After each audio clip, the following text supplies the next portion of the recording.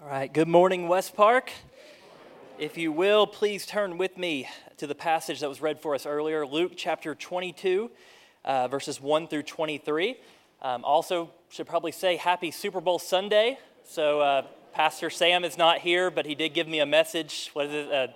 La-di-da, is that right? Okay, so la-di-da. So, but this morning, looking at this passage, we are going to be speaking and talking and studying about one of the most notorious characters in the Bible, Judas Iscariot.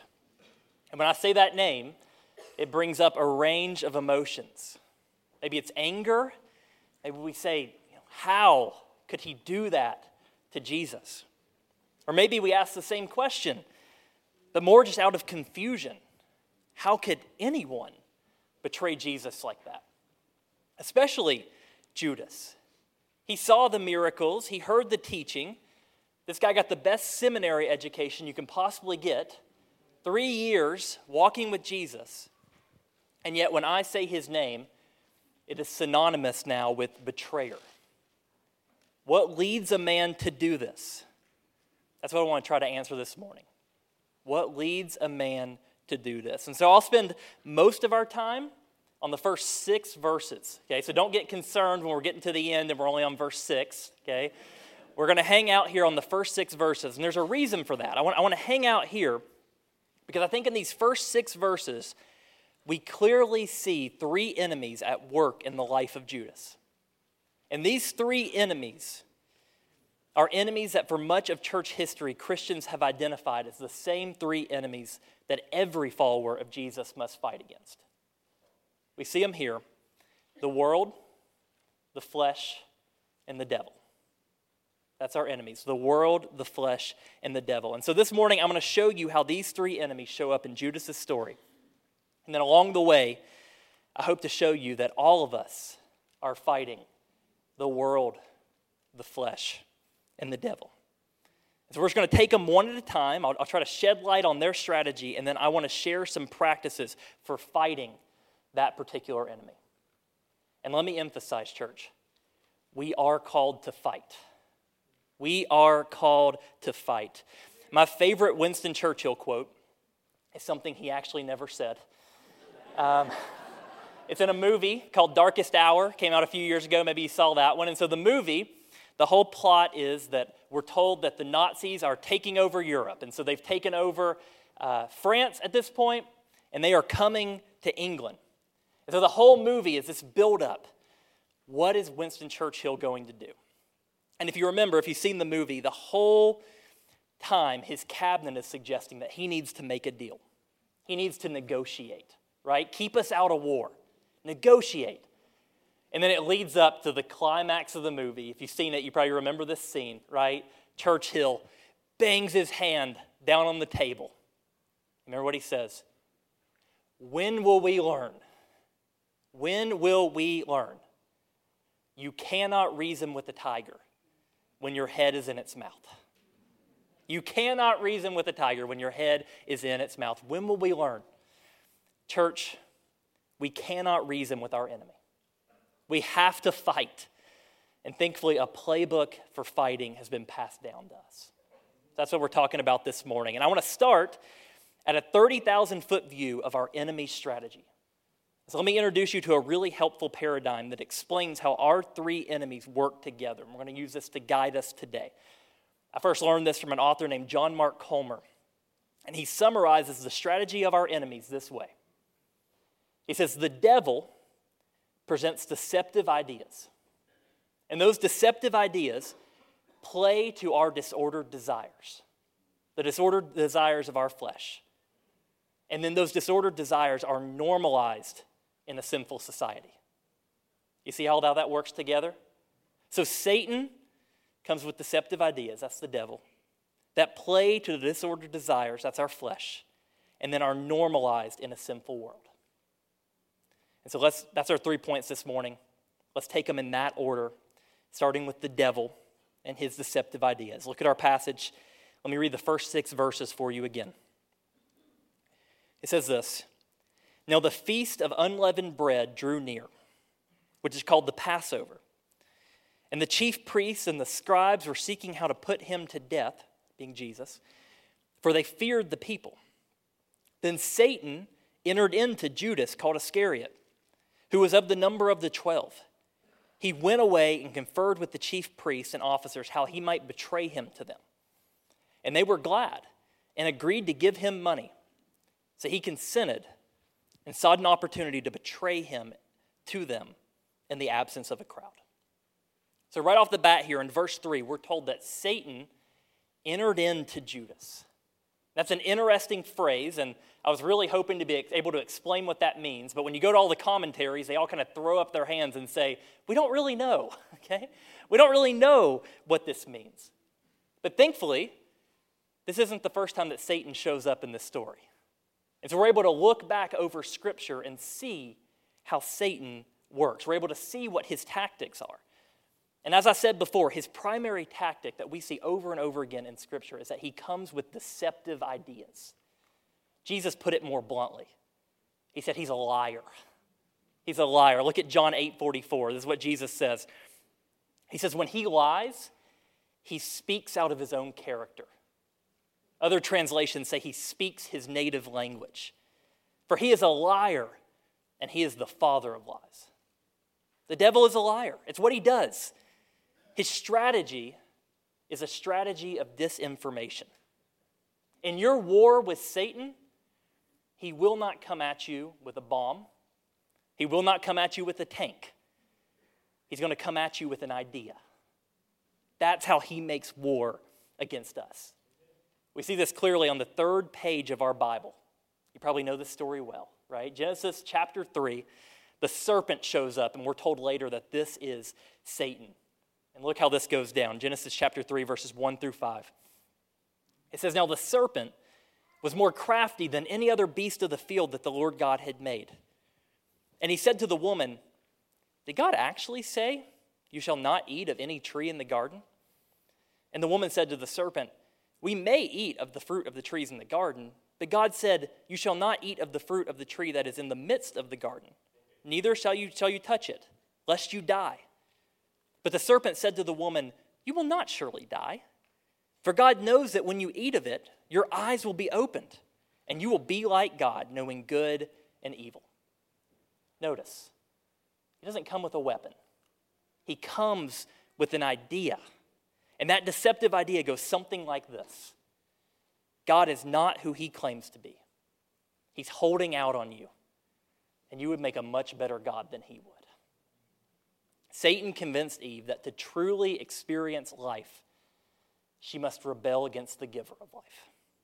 And this is the lie beneath every deceptive idea. Satan injects the poison into our hearts that God does not love us and that joy is found in freedom from him. Think about it like this. I don't know if there's anyone who would say yes to this in here, but if there's anyone in here who hates me, okay, I'm going to give you the playbook on how to destroy me. Okay, if you just for some reason hate me, here's how you destroy me. I have a 2-year-old son named Knox. Convince him that I don't love him. Convince him that I want him to be miserable. Convince him that he will never live up to my expectations. Convince him that he would be better off without me. That's what Satan does to us. He hates our Father, right? He hates our Father. So what's he going to do? He wants to make us question his love. So what is the lie that Satan told Judas? We don't know for sure. But based on his track record, he probably convinced Judas that Jesus isn't who he claims to be, that he's holding out on him, and true happiness can be found outside of his yoke. And he's spreading the same lie today to each one of us. So how do we fight back? Right? I don't want to just leave us there by identifying our enemy. Let's talk about how do we fight back. Let me give you 2 ways. Number 1, we fight Satan's lies with truth. We fight Satan's lies with truth. Specifically, we fight with Scripture, right? We see this with Jesus, right? He's in the desert. We're told of 3 times that Satan comes to tempt him, and what does he do? He responds with Scripture. But let me clarify, Okay, let me clarify. Throwing a Bible verse out isn't devil repellent. That's not how it works. You may remember that when Jesus throws out Scripture, Satan comes back at him with Scripture, twisting it for his own purposes. It's not just that we memorize a few Bible verses and then throw it out like an incantation. Instead, we have to immerse ourselves in Scripture to the point that we think biblically. Day after day, we immerse ourselves in Scripture to the point that when someone cuts us, we bleed Bible. That's what we're called to. Look, we want to be a person of Psalm chapter 1. Listen to this, first 4 verses. It says, "Blessed is the man who walks not in the counsel of the wicked, nor stands in the way of sinners, nor sits in the seat of scoffers. But his delight is in the law of the Lord, and on his law he meditates day and night. He is like a tree planted by streams of water that yields its fruit in its season, and its leaf does not wither. And all that he does, he prospers. The wicked are not so, but are like chaff that the wind drives away." The image here is that the one who devotes themselves to Scripture won't be blown away. They're deeply rooted. They won't be fooled by the devil's lies. And notice, we're called to meditate on God's word day and night. Meditate day and night. I love this. Isaiah picks up on that same word, and he uses it to describe what an animal does with a bone. Okay? Can you picture that? If you have a dog, picture your dog with a bone. Turning it around, ripping into it, slobbering all over it, trying to devour it. That's what it looks like to meditate on Scripture. Day after day after day, we devour it, whether we feel like it or not. And it's through this, that daily meditation on God's word, that we can avoid being blown away by Satan's lies. My boy Charles Spurgeon said it well. The devil is not afraid of a dust-covered Bible. He's not afraid of a dust-covered Bible. Here's number 2. Here's the second way that we make war. Remind yourself of Jesus' heart for you. Remind yourself of Jesus' heart for you. I told you earlier that if you want to get at me, if you hate me, if you want to get me, convince my son Knox that I don't love him. I think you would have a hard time doing that, though. The other day we were driving, and I just said, "Hey, Knox, I love you." And he rolled his eyes and said, "Yeah, I know."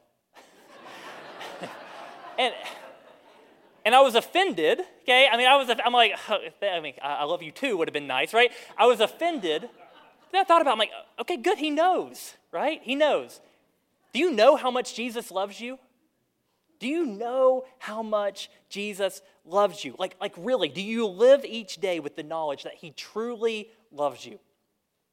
Even when you're at your worst. Listen to this. Dane Ortland reminds us of this. He says this: Jesus does not love like us. We love until we're betrayed.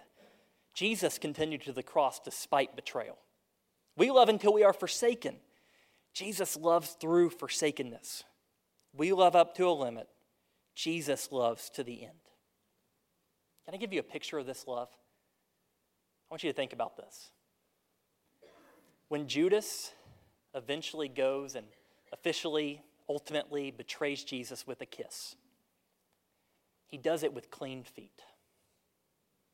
Because before this meal that we read about today, Jesus gets down and he washes the feet of his disciples, including Judas, knowing full well what's about to come.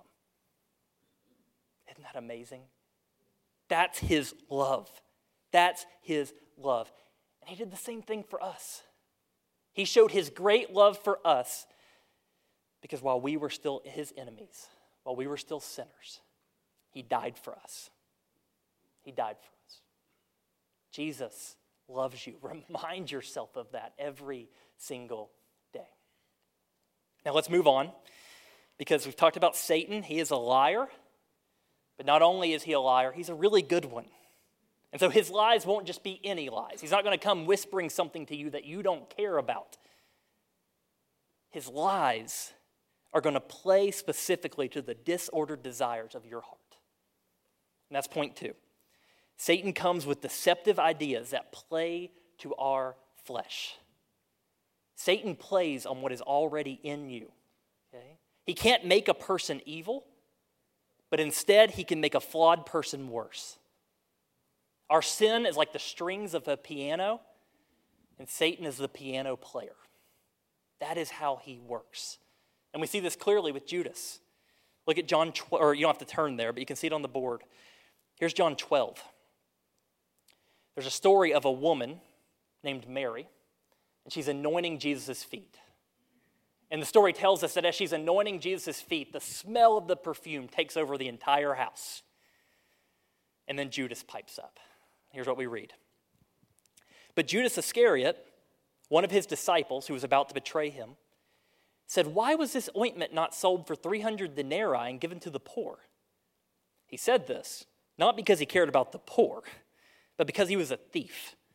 And having charge of the money bag, he used to help himself to what was put in it. Judas was a lover of money, and Satan pounces on this. Because you remember, what does Judas sell Jesus for? Money, right? Money. He uses this. Satan uses this. And so this is really important. This is really important. Judas wasn't just following Jesus, yep, it's all good, following Jesus, and then all of a sudden Satan comes into him and he becomes a betrayer. No, Judas had given Satan a foothold, and Satan took full advantage of it. Satan took advantage of Judas's disordered desires. We get a helpful explanation of this in the book of James. Look what he says, James chapter 1, verse 14. He says, "But each person is tempted when he is lured and enticed by his own desires." If you're a fisherman, you get this analogy, right? You see it? It's a fishing lure.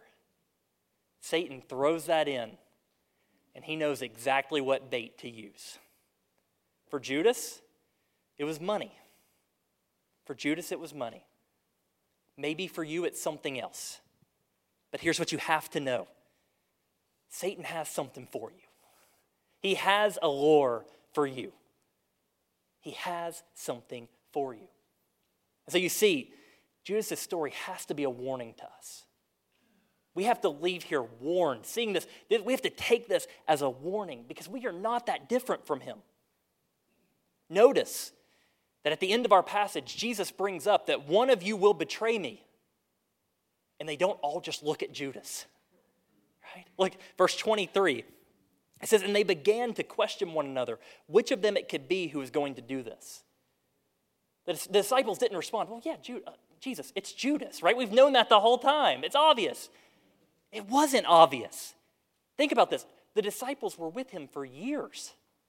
They slept beside him. They ate with him. They watched him preach the gospel. It wasn't obvious.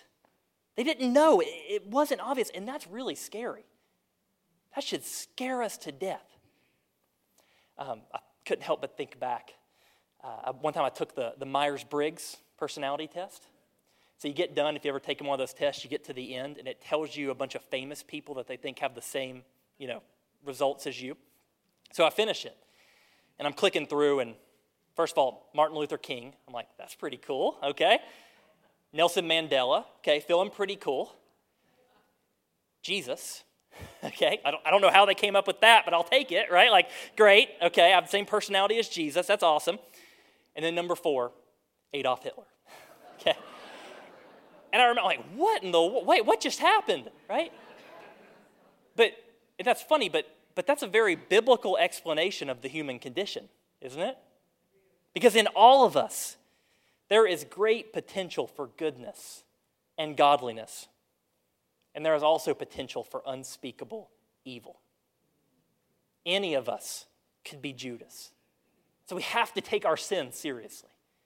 We have to. John Owen said it best. He said, "Always be killing sin, or sin will be killing you." Our sin in our heart is like an acorn. And if you don't crush it, it has the power to become a tree, and then an entire forest. And then Satan comes in and lights that forest on fire. Have you noticed? Think about the Sermon on the Mount. Have you noticed? Jesus doesn't just address adultery. He addresses lust as well. He doesn't just address murder. He warns against anger as well. This is because every adulterous fling begins with a thought or a glance, and every murderous rampage begins with a tiny little grudge. We have to destroy the acorn before it germinates. We have to. Here's two ways how. Two ways how. Number one, consider the consequences. Consider the consequences. Let's go back to James chapter 1. I read verse 14, but let me read that again and verse 15. It says, "But each person is tempted when he is lured and enticed by his own desire. Then desire, when it has conceived, gives birth to sin. And sin, when it is fully grown, brings forth death." There's a really helpful principle here. James invites us to consider the consequences of an action before we engage in it. Think about where it'll lead, because sin brings forth death. I had a mentor tell me one time that he actually has a list of how him having an affair would affect everything about his life. He has a list. If I had an affair, how would it affect my wife? How would it affect my kids? How would it affect my job? How would it affect my church? He's keeping the consequences right in front of his face. If the fish knew that he was going to be dinner later that night, he wouldn't bite onto the hook. If Judas had stopped to think about the fact of where his disordered desire for money was going to lead, how would his story have turned out differently? We have to consider the consequences. Here's another way to fight. Confess your sins to others. Confess your sins to others. James tells us to get our sins out into the light. I love this from Dietrich Bonhoeffer. He says, "Sin demands to have a man to himself. It withdraws him from the community. The more isolated a person is, the more destructive will be the power of sin over him. Sin wants to remain unknown. It shuns the light. In the darkness of the unexpressed, it poisons the whole being of a person." But in confession, when we find Christian community where we can get it out into the light, we crush the acorn before it becomes a forest. And let me acknowledge, that's easier said than done, isn't it? A lot of y'all are like, okay, I believe you, but that's awkward, right? Like it is, it's awkward. Sometimes it just feels easier to put on a brave face and just power through it. But let me point out, when we refuse to confess our sins to others, we are not believing the gospel. Because the gospel tells us that we are all messed up. We are all messed up. We are all sinners. And so when we don't confess our sins to our Christian community, we are believing that we have to put on a smiling face and act like everything's okay and act like we're not messed up. When the Bible clearly tells us we all are. So confess your sin. Get it out into the light. Now our final enemy. The devil presents deceptive ideas that play to the disordered desires of our flesh that are normalized in a sinful society. This is the world. In our passage, Judas believes a lie from Satan, and what does he find? A whole bunch of powerful people that want to get rid of Jesus. His desire to get rid of Jesus is affirmed by a sinful society that hates Jesus. And the same thing will happen to you. Your disordered desire will always be affirmed by a sinful society that hates Jesus. And this makes sense. The Bible warns us of this because we're told in Scripture that the world is Satan's domain. It's his values that reign. And I'm sure, I'm not going to stay here long because I'm sure we all feel the weight of the world. We wake up every morning and we turn on the news. We feel the weight of the world. So let me keep it short and simple with John 16:33. Here's what Jesus says. In the world, you will have tribulation. You will have trouble. But take heart. I have overcome the world. He has overcome the world.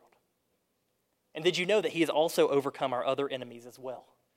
Listen to Colossians chapter 2, verse 15. It says, he, meaning God, disarmed the rulers and authorities, meaning the demonic powers, and put them to open shame by triumphing over them in him.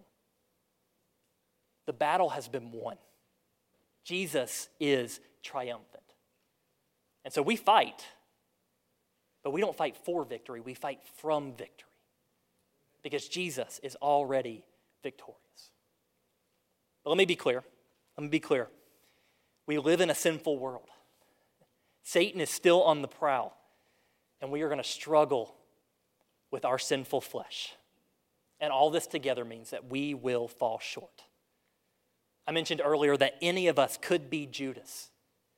But here's what we need to remember. Judas was not the only disciple who betrayed Jesus. Think about Peter. No, he didn't sell Jesus out for money, but what did he do? He denied him 3 times, right? Denied that he even knew him. Here's Peter. We've seen it throughout Luke. He's always willing to stand up and be strong and call people out. And yet this little girl comes up to him and says, "Hey, I saw you with Jesus." And he shrinks up. He too betrayed Jesus. But here's the difference. He was a sinner.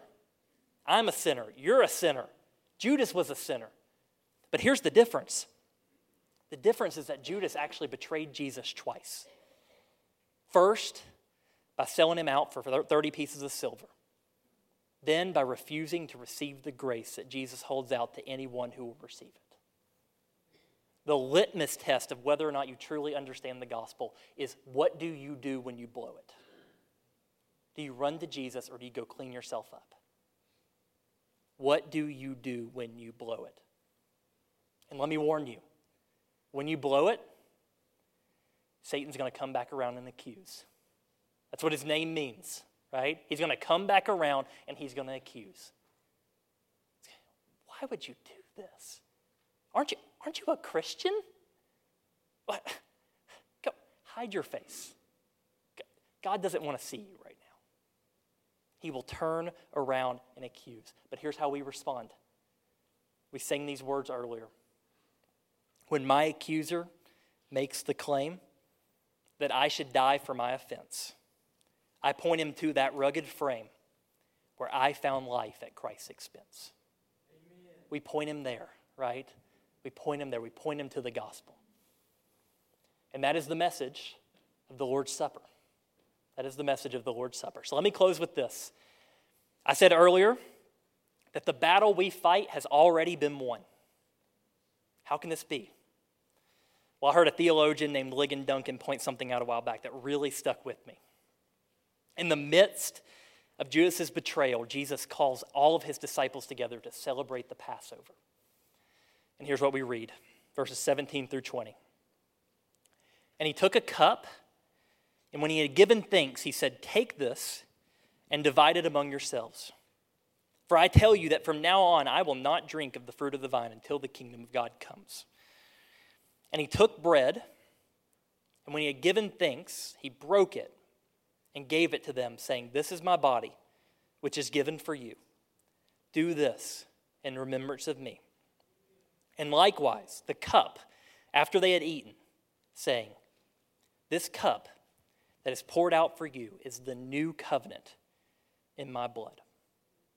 So we're about to take communion, and I want you to think about this. Jesus looks at you just as he looks at his disciples, and what does he say? Take and eat. What's he doing? What's he doing? Do you remember the last time we heard those words? It didn't end very well. Satan comes with a deceptive idea. And what does he say? Take and eat. Take and eat. And then Jesus shows up. And he says, "Satan, I got something for you. Here's my body. Here's my blood. Take and eat." Take and eat. During the celebration of the Passover, when the Passover lamb had to be sacrificed, Jesus says, "Here I am, the lamb that came to take away the sin of the world. Take and eat." And he invites each one of us to do the same in remembrance of him. remembering that he came, that he lived the perfect life that we couldn't live, that he died the death that we deserve, and that he rose again and defeated death. And so, church, we have to fight. Okay? I hope I've helped you do that a little bit better this morning. We have to fight. But our enemy is defeated. Jesus is triumphant. And if you're on his team, then you are too. You are too. Let me pray for us.